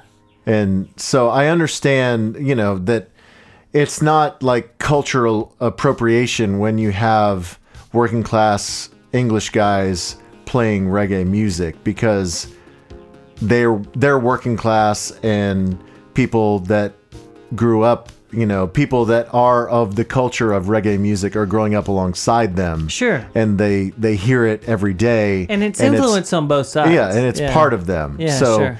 They're not just like, putting on a front. Yeah, I used to just like it because it was fun.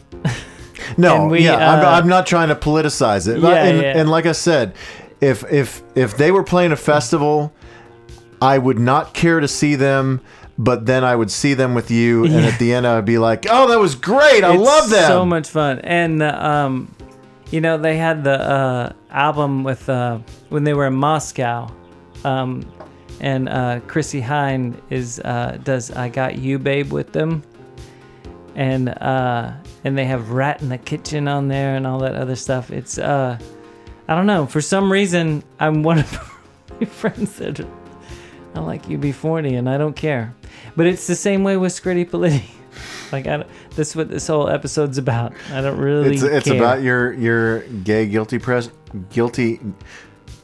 When I found out, it's about your gay guilty pleasures. Yeah, when I found out Howard Gray also did The Cure and UB40, I was just... You were doing backflips. I didn't care because then I was like, well, now I'll get to play Scritti Politti and UB40 on an episode. Oh, Dave. I think this has been a fun one because I think that we've had a pretty... even though everything has been on the SG tip, I think it's been pretty diverse. I think we're always slightly on the SG tip. I mean, we try and butch it up every once in a while. I try and bring some guitars. Maybe next month I'll try and assert my manhood. Should we go butch next month? Maybe we should, just to prove that we can. I mean, it just depends on what comes out, as far as I'm concerned. That already sounds like a really boring episode. Right? I think people want us to be us. No one else. Why'd you say us like that? Okay. Well, we're doing great on time for once. Well, good. I mean, I've listened back to many episodes. Well, I listened back to them all. And most of the time, when I listen back to them, I'm thinking to myself, Dave, just shut up. Well, it's great. I didn't know anything about the producer that I faked the podcast on. So I think it's fine if this episode is shorter than the recent episodes because... Oh, no, it'll still be 2 hours. Don't worry about that. All right. It just means that we got to the meat of the matter and I didn't, do what I'm doing right now and search for words. Do you have any shows coming up? Did you buy any tickets for anything that you're doing soon? Well, I mentioned last month that I am still on the fence for the Just Like Heaven festival. Okay, when is that again? That's the beginning of May in Long Beach, California. And that bird sounds great. I know, that bird does sound great. When did that happen? Like all of a sudden we have a bird? You want me to tell you who's headlining? No, well, I know Phoenix is involved. Right, yes. Phoenix, MGMT, Beach House, The Rapture, Mike Snow, The Faint. No, it's going to be a Tokyo great Police festival. Club, Neon Indian, Washed Out. All that's great. If you live in California, you should go. But I don't think you should go by yourself. I don't like you to be inside your own head too long. Is it dangerous? It's dangerous for you to be by yourself that long. Unless you... Get Dale to go with you. No, he doesn't want to go. Because you'd have to go all the way to Long Beach to see a show. I mean, I'm probably not going to go because I haven't bought tickets. I haven't bought airfare. I haven't bought a room. It's probably not going to happen. Yeah, don't go. All right. I'm not going to go. Don't go. But I might. I'm sure someone will video it for you. It's true. That is a pretty good show. I didn't know Tokyo Police Club still did stuff. Yeah. Well, remember I played them on the pod. They just put out a record. It's funny that you said, do you remember I played them on the pod? You know I don't remember. It was like 3 months ago or something. Yeah, I don't remember. I don't even know. Was it good? Yes. You said you liked it. Was it as good as Hot Chip? No. Was it as good as this bird that's outside? No. That means the sun's still up. We're actually going to finish a pod while it light. Yes, we need to finish the pod. We need to eat food. We need to watch playoff hockey. And then we need to get really tanked and record the After Dark. We got home ice. That's right. We're dating ourselves because by the time this gets published, they may be eliminated. But Go Red Raiders! Go Raiders! Raiders! They did do good, though. Good for them. That's right. Yeah, let's play the last jam because guess what? You got it all queued up, don't It's you? Screddy Paletti. Ding-a-ding-a-ding-a-ding. All right, here you go. Are you ready? Here comes Yes! here comes a fill. Oh, I'm so drunk.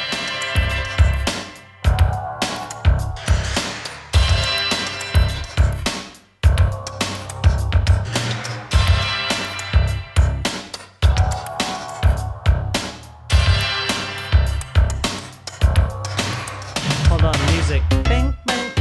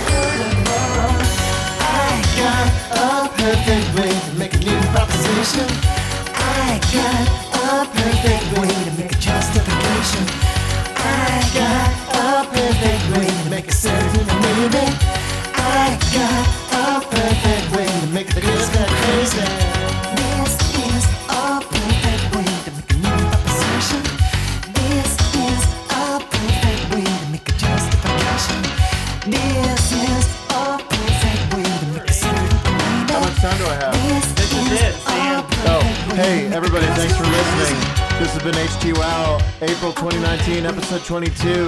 Tell a friend. Listen to it again and again. Write us love notes. You want me to do the fish? Do it. This will take you back to boat and boat.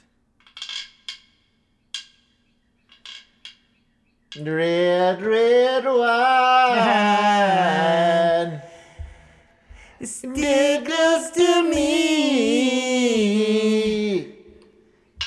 Don't let me be alone.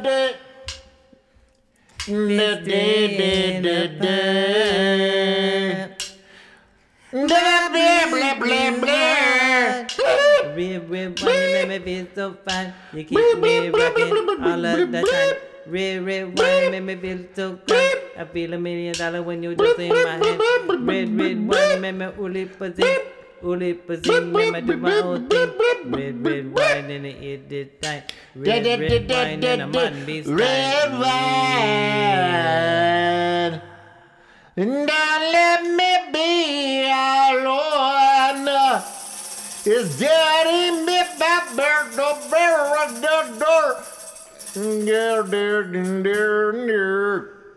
door.